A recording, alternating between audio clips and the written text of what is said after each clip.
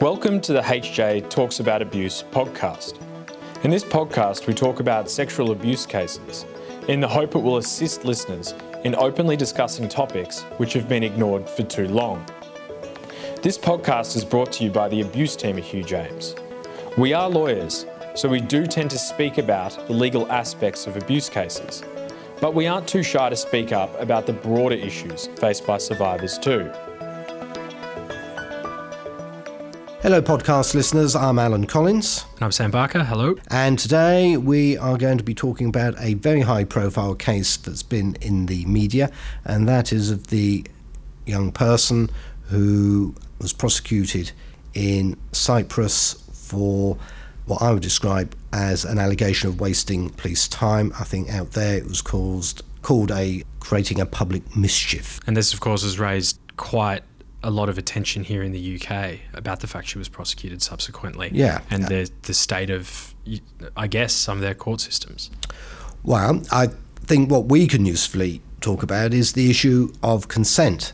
Quite clearly from the media reports, neither me nor you, Sam, are in a position to know who did what to who's telling the truth, who isn't, what happened and all the rest of it. Yeah. So I think that it's unnecessary for us to try and unravel all of that, because I think that would be impossible for us to do, because we don't know enough, and it would be wrong to make an attempt, because there's a lot of very strong feeling, a lot of high emotion, understandably, and there's been quite a number of media reports and so on. But basically my understanding is the non-controversial bit of the story is that we're dealing with a young person who was in Cyprus and was in a relationship or something with this as I understand it. Was it a soccer player? Something like as I understand it. And she made a very serious allegation involving a number of young Israeli men. Very serious allegations. The case against them was dropped, and she, as it's reported, is saying that she was pressurised to drop her allegations.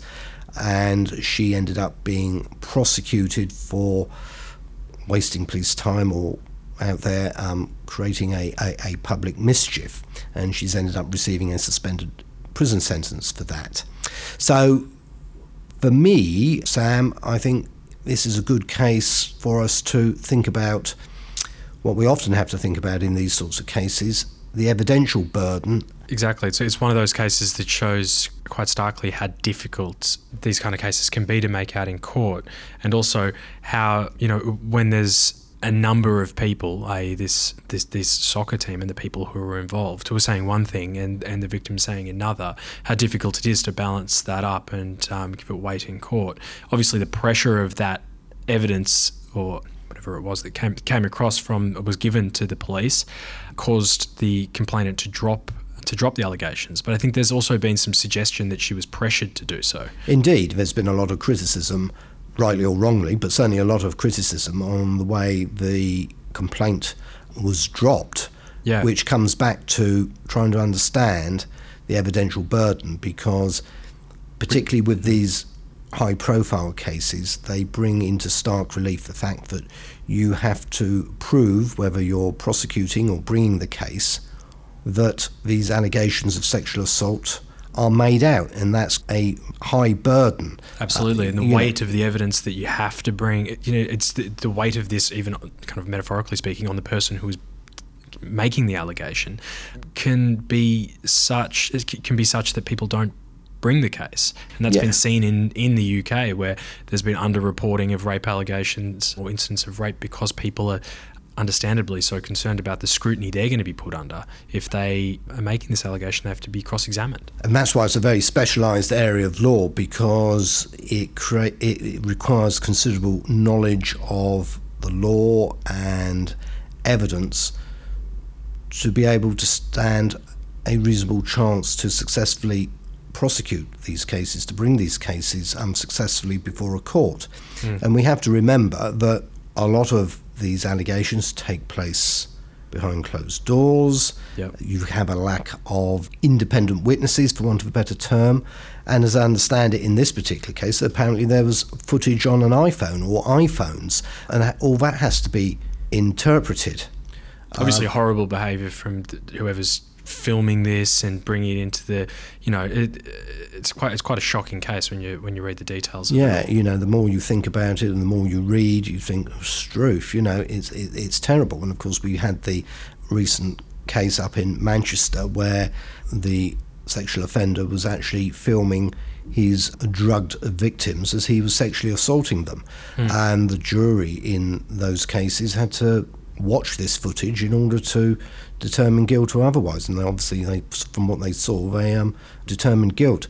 But anyway, this all comes back to evidence that has to be placed before a court for a court to be able to discharge its functions and determine guilt or otherwise. And in this case, it never even got to that point because of who knows what happened in the background. And of course the case, exactly, and of course the case highlights again the issue that we have to deal with, which is one of consent, and we dealt with that in a recent podcast.